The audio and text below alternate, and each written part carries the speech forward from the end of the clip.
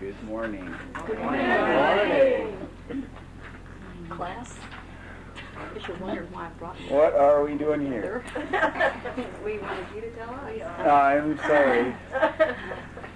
That's not my Questions or role. comments? Yeah, really, let's...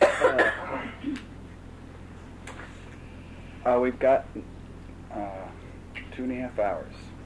So, and I'm game for pretty much anything.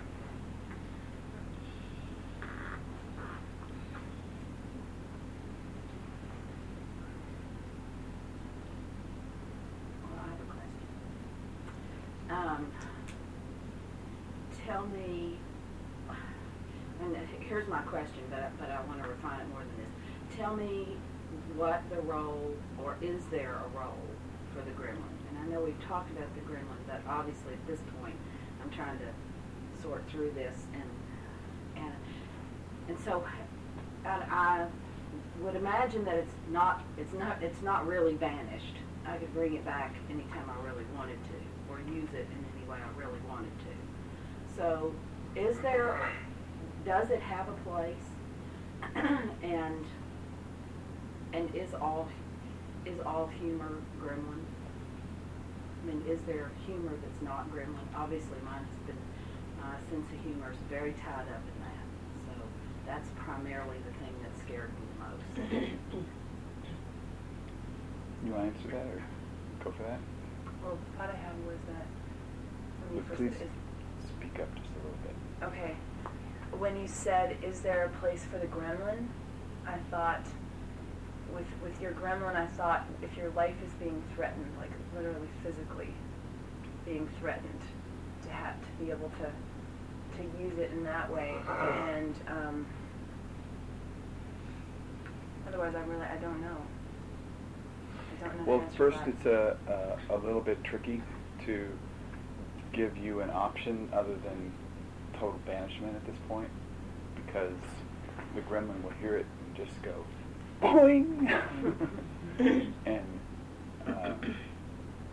and at the same time I don't want to lie to you about it, because my gremlin is alive and well, and I use it all the time.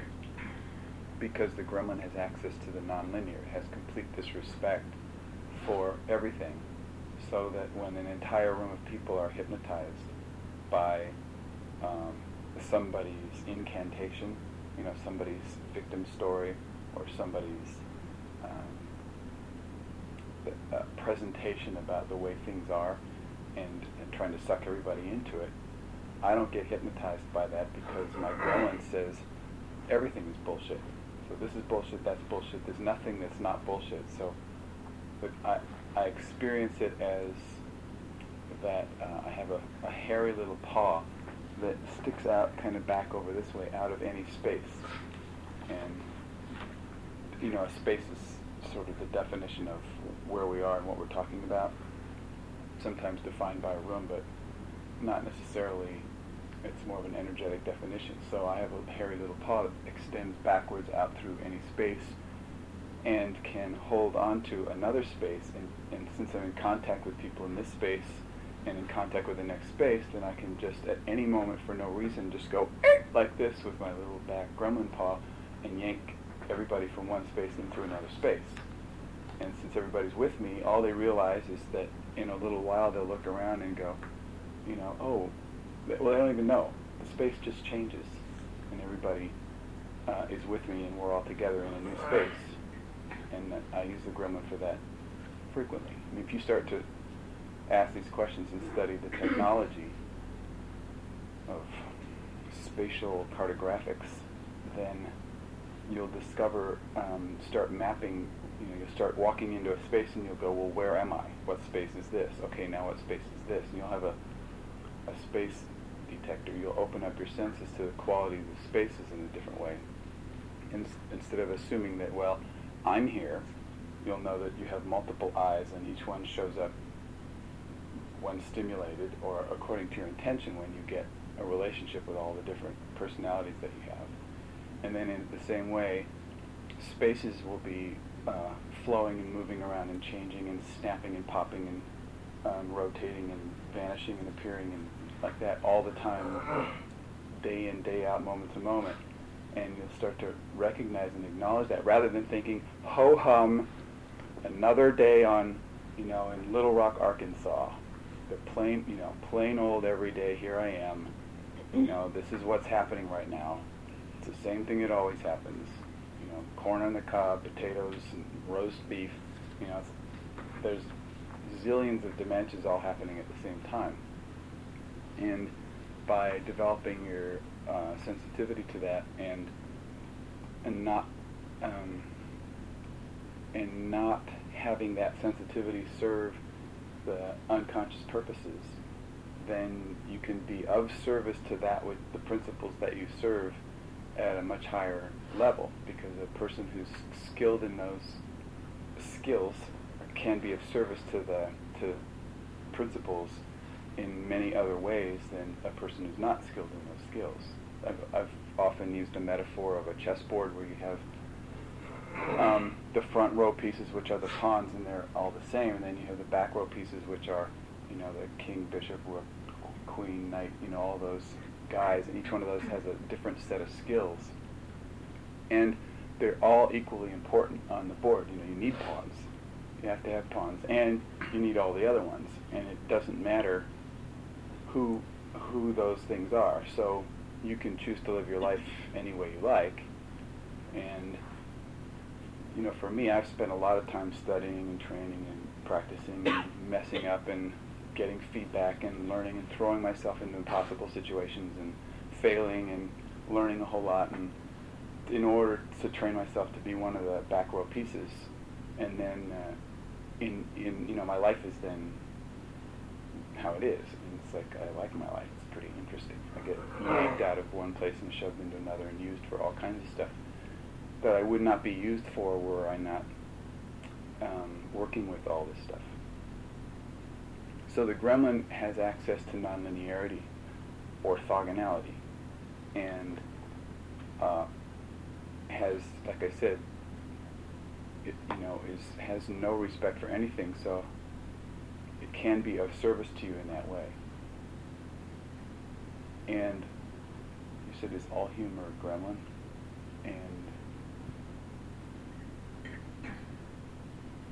probably, because humor has to do with a shock or a surprise. That's what humor is. It's usually you go into a situation where something is expected and you present something that's a surprise or a shock, and that's the funny bone thing. That's what makes us laugh, is the little surprise. And that's a nonlinear, orthogonal shift. And to make that shift, that's a gremlin capability. Why would you say the gremlin has so much flexibility in that way that we don't have normally, in our normal psychology? Well, see, our normal psychology is totally committed to keeping things the same and to staying in control, because it's based on survival. And so our psychology, it can survive in known conditions, and the unknown is dangerous to that. So our psychology gets really well defended and develops many strategies to protect against anything that's not already present. And it goes so far as to, like last night when Joshua and I were having a conversation, and Kristen came over and sat down, and Joshua was speaking as loud as I'm speaking now, and Kristen was this close to him, and he said 2 or 3 sentences, and she's just sitting there and going, I didn't hear what you said. And it was because her psychology had defended her against hearing those things, because it didn't fit in the contained version of reality. So, and it goes so far as to shut down our, we see what we want to see, we hear what we want to hear. It's exactly that. So it has that much control over our interactions with the world and our relationship with life at large, so that it will just shut stuff down to keep things the same. And the gremlin has no regard for life, has no regard for order, and has no regard for keeping things the same. In fact, the only thing it really wants is to just destroy stuff. So and make things just changed all the time. So it's a change agent, but it's usually used unconsciously, and it's usually destructive.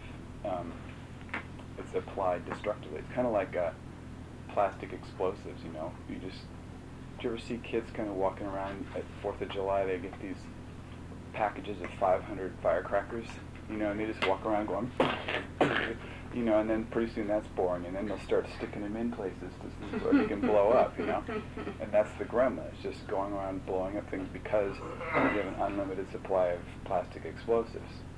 And so used unconsciously, that's what it is. But used consciously, it's a powerful tool.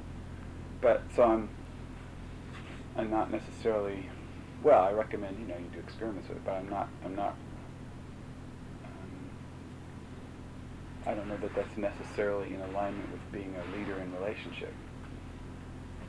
I mean, I can think of reasons that it would be. If your intention or principle embodies the idea of relationship, then the gremlin could be put to good purpose to be more of a dynamic, fluid relationship, to cultivate a fluid, dynamic relationship that's not based on just the psychology. It's based on something new and different.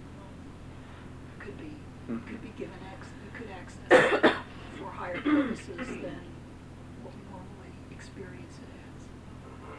Well, it seems like it's like the parent-adult-child in a way, where you can, if you're in your adult, you can access the child and the free and natural child, or you can experience the nurturing parent. Like you can access those different parts, but not be totally taken over by them. And the adult is still running the show. And it seems like that's how it is with the gremlin. Like when you're using your gremlin, there's some, that you're using it for a principle. You're using it with a specific intention in mind, and so it's not contaminating you or the space. So it's just a question of consciousness. What isn't a question of consciousness? I mean, that is really, that's it. Yeah, I was going to ask you, would you talk for just a minute about the gremlin in relationship to the statements that you made last night about the unconscious manifestation of the masculine? That's what I'm kind of interested in. Could you repeat the question? I just asked him to speak a little bit about the gremlin in the role of the unconscious manifestation of the feminine and the masculine that you talked about last night. Those two statements really stayed with me, and I'm kind of interested in hearing more about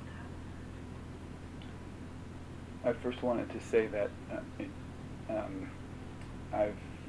in my mind, I've defined relationship as an ongoing act of nonlinear creation, and that when my involvement with people isn't that, then the relationship is not alive in a certain way. That it becomes static or goes into stasis. It sort of hibernates. Like with my wife, if I ever think that I know who she is, then I'm deadening the relationship. And the only way to have that be alive is for me to constantly put myself on this edge of I don't know what's next. I don't know how to do this, and something new can come of this. Like if I ever say the same thing to her that I ever said before, it's not a milieu. It's not a context in which love can live, because love is this living thing, and it's about my involvement with that is an ongoing act of nonlinear creation, and which is in some ways work, because it's not a comfortable thing. It always takes effort and consciousness, and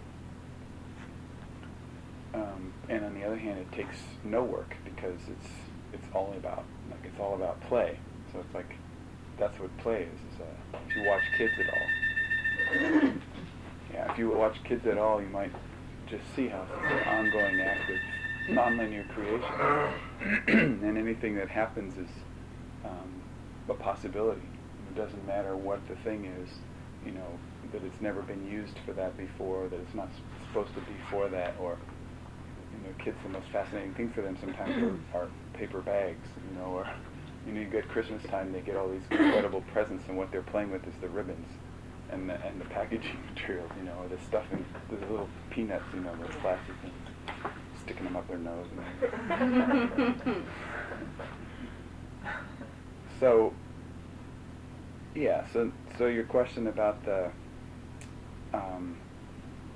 unconscious mechanical manifestation of men being stupid, to me is well, it's all a creation. It's all creation, and it's either conscious or unconscious creation. So for men to consciously, or excuse me, generally unconsciously create themselves as stupid, as the mechanical manifestation, is a really artful thing. I mean, it's pretty. Most women looking at the stupidity of men would be astounded and stunned that anything could be so stupid. Like it must take immense effort to shut down an awareness to that degree that they wouldn't notice that the garbage can needs to be empty, or that there's a woman who's, you know, alive and well and ready for anything standing in front of them. You know, they can't even see who that is or what's possible right then. So it's an immense amount of effort. You have to appreciate that about man, that we have this talent to make living, wonderful, lively, open possibilities into kind of this gray slime that's just kind of would rather sit in front of the TV and drink beer and eat pretzels. And so would there be a book, like in the primary section, that would explain that very clearly to some of these individuals that you could give as a gift, you know, this individual? Not my husband, and I'm not speaking about my husband, but I've got brothers, and, you know, I mean, really, I probably need several issues. Just leave it on the coffee table. Leave it on the coffee table. No, I propose plastic explosives. And really, in that, I think that's where the evil comes from. Yeah. In the woman, to try to wake up the men to what's possible, is that it's necessary to use the such devilish tactics. Is it necessary to do that, or is that just the easy way to do it? That's the unconscious way. Yeah, it's the unconscious way to do it. It's the unconscious mechanical way to do it. It isn't. It's nothing. But it's not necessary. It doesn't seem like it's a question of ease, because I, you know, when I see women, and when I catch myself doing it, it's not any. I don't think it's necessarily any easier to do the evil. Being stupid isn't easy either. Yeah. Are you sure? Yeah. It seems like work. It's not a passive thing. No, it's all active, created, moment to moment. Did you know, making the prison of unconsciousness? It takes a lot of effort. With incredible commitment. And skill. Yeah, it's like we were talking about in camp last week. You're never not creating. I mean, you're always creating something. You may be creating something unconscious, but I don't know that I think that people are always creating something. And what goes along directly with that is that irresponsibility is a complete and total illusion. There is no such thing as irresponsibility. It doesn't exist. It's just an illusion. Because we are ongoingly, moment to moment, creating how it is, even unconsciousness.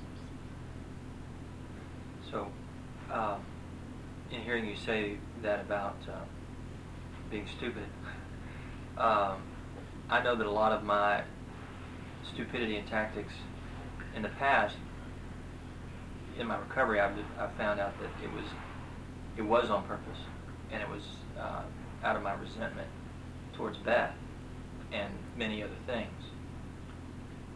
Would that be what you're talking about, the unconscious manifestation? Mm-hmm. Yeah, your resentment wasn't even towards Beth. It was, I think it was it's more of an archetypal resentment. It's a resentment towards life, or a resentment towards being born, or a resentment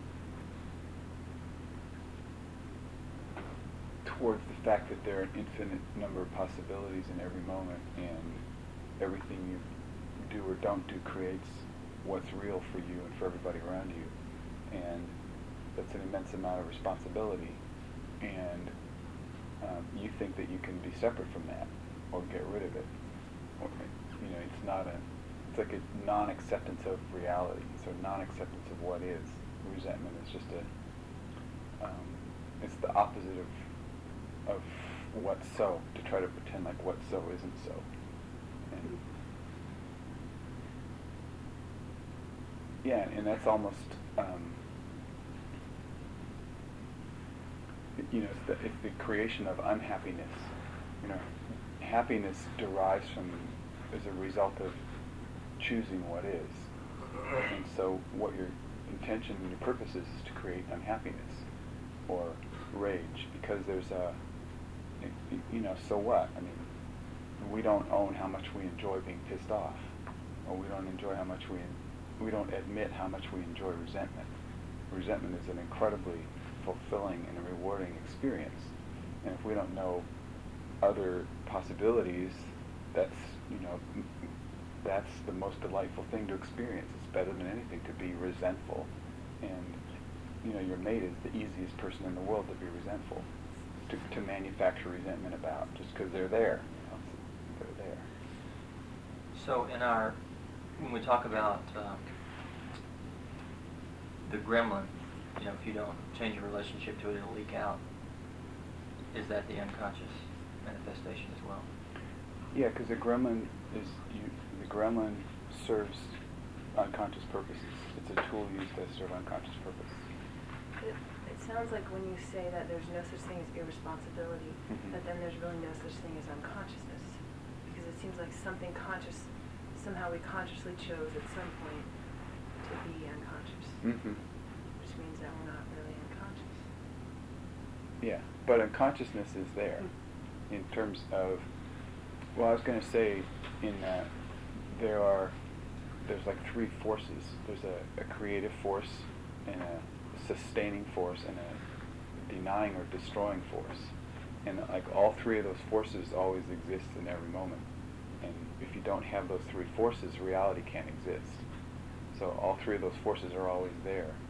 So unconsciousness is just kind of part of the weave of things. It's, you know, the destroying, destructive, unconscious, negative, whatever. That's part of the game. You can't have white without being black present also. And you can't have either white or black without there being a medium in which white or black happens. Like if there weren't this carpet here, we couldn't see the white or the black on the carpet. So there's the white, there's the black, and there's the carpet. So the carpet is the sustaining presence, and usually we forget about the carpet. Usually when we're going around in our life, we think there's them, and then there's us.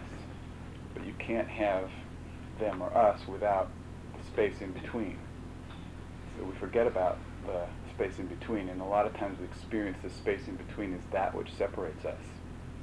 But in fact, the space in between is that which connects us. It's just a... So we consciously choose to be unconscious, or to have unconsciousness. Yeah, and then we forget. And we pretend like we're not responsible for that. Would it be like autopilot, almost? Well, it is, yeah. It's a Choosing to go to autopilot. Yeah. mechanical, yeah. Mechanical. Yeah, it's like not acknowledging the presence of it. And you look at other forms of life, dogs or cats or something, and you go, well, are they conscious or not? And the thing that's incredible about the human biological machine is that it is intricate enough to sustain consciousness, self-consciousness, aware of itself. And it's simply there's a cool book out called Ishmael. And I don't know, have you read it? Okay. Yeah, anyway, it's just a book that talks about how human beings just accidentally happen to be the first organic organic material on the planet Earth that was sophisticated enough to sustain awareness of itself, and that all organics are in motion in that direction to become conscious in the same way. And just by mere fact of the fact that we happen to be first, we think that the planet was made for us, or that we're superior or something, and that we own all the rest of this. And the truth is that it's our responsibility to caretake the voyage of the rest of the organics on the planet along their journey towards becoming conscious. Really, that's our whole wish would be for ants to become self-aware, or slugs to become, self-aware beings, because that's where they're going. That's the evolution. Evolution is only going towards more consciousness. That's why I was saying last night about we are the best there ever was, because we are standing at the forefront, the leading edge of the wave of evolution that's happening through the organics on the planet. And we are evolving as fast as we possibly can, and we're evolving our ability to evolve. We're even evolving that, and all this, the networks of communications and all the computer stuff and interconnection libraries and information and learning and education and trainings and all this stuff is interwoven together to produce the kinds of stress that are ideal for producing evolution in the organics on the planet. And we're at the cutting edge of that. And right here in this room is a little protoplasmic blob pushing out into the nothing and extending that consciousness right now. And you guys are part of that. The blob. What? We're part of the blob. Yeah. Part of the oozing into the expansion of consciousness that we're designed for. This is like the most delightful thing that we can experience. Like this is what we're designed for. So when you say that the machine, like the human machine, can, what did you say, is conscious of itself? Mm-hmm. Then does that mean that the machine consciousness, being conscious of itself, is still the machine being conscious of itself, or is it consciousness which is separate from the machine? What would you think? Well, I've always thought it was consciousness, which is something else other than the machine. But when you said it, it sounded like, or made me think, maybe it's just really the machine observing the machine. Well, you just crossed with that question, really, you crossed the boundary between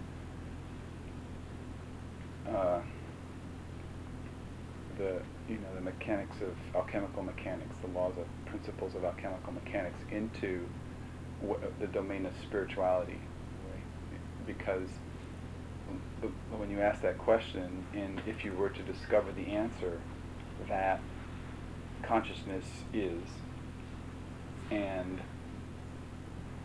that we don't experience consciousness except when consciousness interferes with an organic machine, and consciousness can become aware of itself. Consciousness can look at consciousness just like you can pay attention to your attention, or you can look at what you're looking with. You can only do that through an organic, and so consciousness becomes aware of itself through an organic machine. And so it's kind of like there's light just going through space, but you don't see the light until it hits something, and then there's a reflection. Like you don't see the light here. You only see the light when it hits the carpet, unless there's dust particles, and then you can see the light there. But you don't see the light until it hits something solid, so you don't experience consciousness until it hits something solid. And so then you go, well, what is it that separates, if who we are is all the same thing, simply being conscious manifested, if we're just like all little dust particles that this one blob of consciousness is bouncing off of, then who you are and who you are and who you are, even though we think that we're different and unique and have a personal identification with this is who I am and that's who you are, the truth is that all there is just that consciousness being with itself. And this is just consciousness having a conversation with itself. And that's what we're doing. Mm-hmm. I have a question. And to live from that context, if you were to live from the context that there is no difference between any form of consciousness, that it's just all manifestations of consciousness at large, then your life will be completely overturned from this is me and that's you. This is about me. You know, I care whether you eat and I don't. You know, if you eat, then we have eaten. You know, it's kind of like the buddy system, but on a big scale. You know, if you win, then winning is happening. And that's what it's about. Winning is happening. You know, if the guy cuts in front of me and gets to work on time and I'm a minute late, he got to work on time and safely, and winning is happening. You mentioned the multiple personalities and being conscious of which I is in the space. Mm-hmm. And could you talk about, like, what are the questions I need to ask myself to become aware of the I that's in the space? Well, what would you think they would be? Well, from the training, the first question I would have is, what ego state am I in? Mm-hmm. And what are my feelings in this moment? And from there, it would be, what is my intention? Mm-hmm. Purpose? Yeah. Yeah, the different personalities would have a different purpose. You can go so far as to give them names, like we do with the mask. You can give different masks different names. So you can then you have a handle on that which is doing the invocation in your space. We are invocators. Human beings are invocational creatures. All we do is invoke. So we call forth a name and create the legend about who we are and what's happening. And we go and we're doing that we're going moment to moment along those lines doing this. And so what you want to know is, well, who's doing this? Like, what purpose am I serving, and which I is in charge at the moment doing the invoking? And you can call it by name. I mean, it takes a little bit of study, but you can go, oh, here's that one, or here's this one, or here's that one. And then when you start to name them, then there's the who's naming them. Who's the namer? Who's the observer of that which is being named, and who's looking at what I'm looking at? So you have to back off and have a little separation between the I that's going on and the observer. So you develop an observer. You learn to split your attention. So your attention can both be on what you're doing and the purpose of what you're doing, or on what you're creating and who's creating it. So you can actually split your attention between what's called the I and the it, because the it is what's being created and the I is that which is observing it. And the I meaning we use, if you looked at it in written form, it would be a capital I with quotes around it, which would be more of a singular I. And Gurdjieff's terms, his goal is he says you can't even begin to function consciously without a unitive I, they call it, a singular I. So in beginning work, in the beginning becoming conscious of life or what you're doing, then the main purpose of that is to develop a unitive I, a singular I, or an observer. So in Gurdjieff's work, they have a lot of exercises and experiences that are designed specifically to develop that in a person, and you only do that in groups. You can't do that by yourself. You have to work in small groups like this and develop that. But yeah, the exercise would be to call it by name. And once you can call it by name, which is a very powerful alchemical act, if you can call it by name and name it, then you own it. Then it's yours. So this is kind of a crazy question, but it popped into my head. So somebody with split personality, does that have any relation at all to what you're talking about as far as dividing up those parts of ourselves? And is that their gremlin taking over, or is it, or do you know? Well, in my experience, every one of us has split personality. That's my experience. And then there's varying degrees of that. And it's possible for one to not know the other. But that's not a lot different from us, from me. Because when I'm doing one thing, it's only if my wife or kids or my best friends go, asshole, you're doing this thing again. And I go, no, I'm not. It's just me. This is right. It's true. It's the only possible answer to this situation. That's what we get tied into. What we're doing is the only possible solution. the only possible thing that we could do right now is this thing. And everybody around us is going, there are a zillion things that you could be creating right now. They could say anything, you could do anything, you could feel anything, and you're doing this. We're committed to that one thing. We go, no, this is the only possible response I could have to this situation. It's right, it's true, it's like that.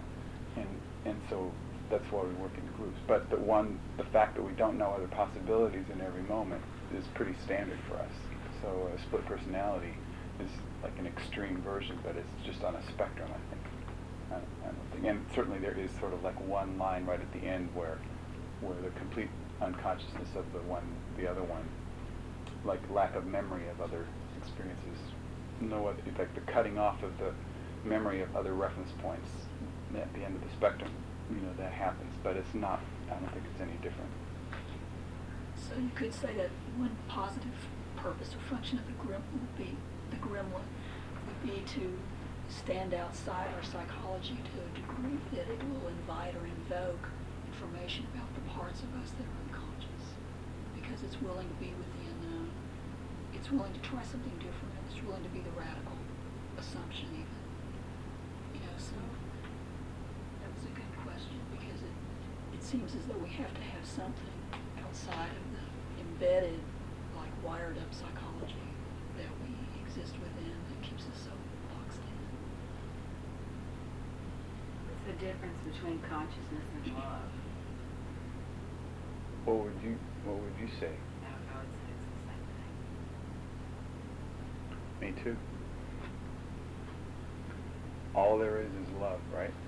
All there is consciousness. I have a question about that.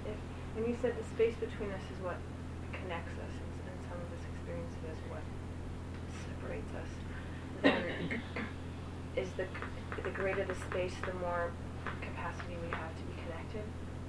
Or is it not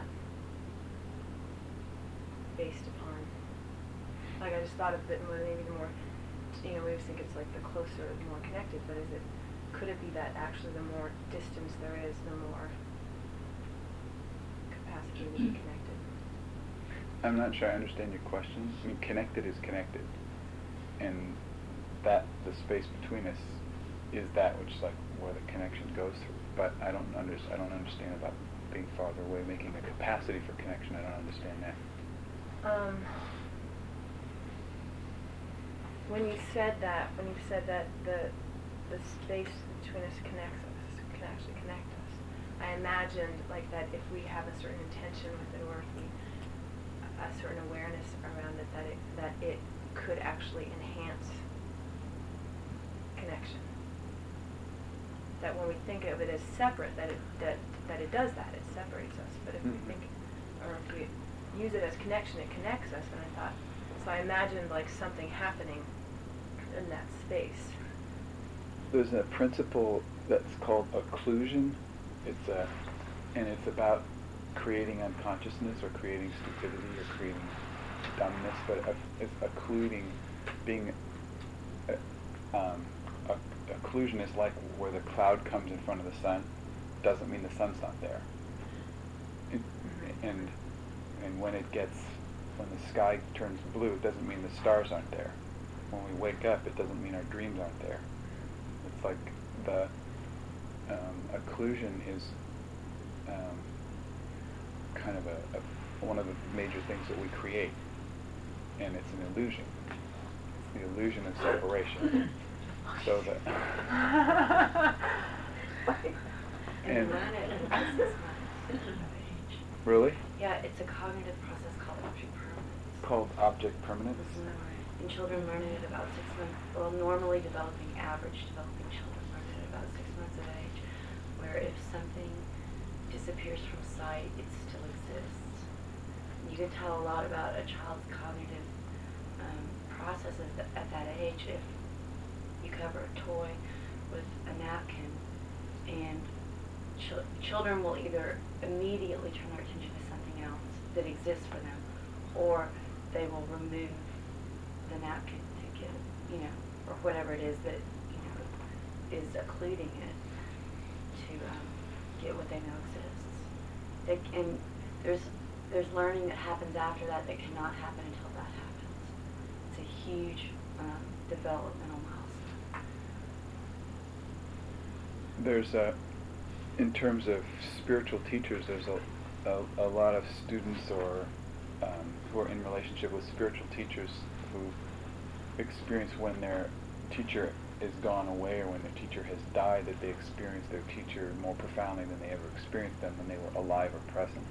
And that's a well-known phenomena. And when you start to consider that which connects when you're working with psychic things, that there's no such thing as space or time in terms of interfering with connection, with the connection. So that if you need to as is or shift something or create something with somebody who's dead or somebody who's on the other side of the planet, there is the distance or the in time or space is irrelevant to perform those functions. I've also experienced that when you go on vacation or someplace you've never been. When you come back, you still feel that energy from the other place. From that other place, you have shifted somehow or grown or expanded. I don't know if this is going where you wanted to go. It sounds like what you're saying then is just, like you said, you're connected, and it doesn't matter where you are. It doesn't matter how far away you are. Mm-hmm. But I'm still wondering just if there's something that happens in the space, if there's a potential for to feel the connection stronger if there's more distance, if you know how to use it. And it may not exist. It's just, To me, I'm wondering about the that. force. To me, like referring to the separate space maintains the separateness, and that if the space it's all the same, it's oneness. So it's not like there's a bigger space or a smaller space. If the connectedness is oneness rather than two separate things that are apart, does that make sense? Mm-hmm. Then it's not like there's a bigger space or a smaller space because it's all the same thing. Yeah, I believe that. I mean, that sounds true for me, and I just am thinking of like another possibility, and I don't. It sounds like you could do some experiments to Yeah. figure that out. It's interesting. We're talking about this in the movie Star Wars. Obi-Wan Kenobi lets himself get killed, so the Force will get stronger in Luke. And before he's killed, Luke can't listen to him. He can't hear what his words. He can't hear anything. But after he's killed, he hears his voice all the time, even when he's in battle or whatever. And it's like he's there bigger than he was before. He was just an old man he couldn't listen to when he was physically there. I think that's like when also you spend time apart from someone you care about, and over time, all you think about are like the good things. I mean, it's kind of like you think of their essence, and the tough times just they just melt away. And it's just like you're connected to their heart. Were you going to say something, Vicki? I was going to say that in any space, I think what creates connection is communication. On some level, that there has to be a medium of communication. And for me, that's why the conversation is becoming more and more interesting to me. It's like, what conversation am I willing to have? Am I willing to have a conversation of connectedness? Am I willing to not have that? Am I willing, like, what is it I want to create through my conversation? Where am I going with this? And it's like love. If love is a function of consciousness is love, and love is a function of communication, then there has to be some medium of exchange. I think though that I don't know. I don't think you have to have a conversation to be connected. I think it's some type of. I think there's some type of experience that connects you, and it might be conversation. I've had experiences in my life where I've connected with people that I've not had a conversation with. I mean, I think there's like an experiential space that in which that connection happens. I've walked by someone and connected to them and done nothing but walk by.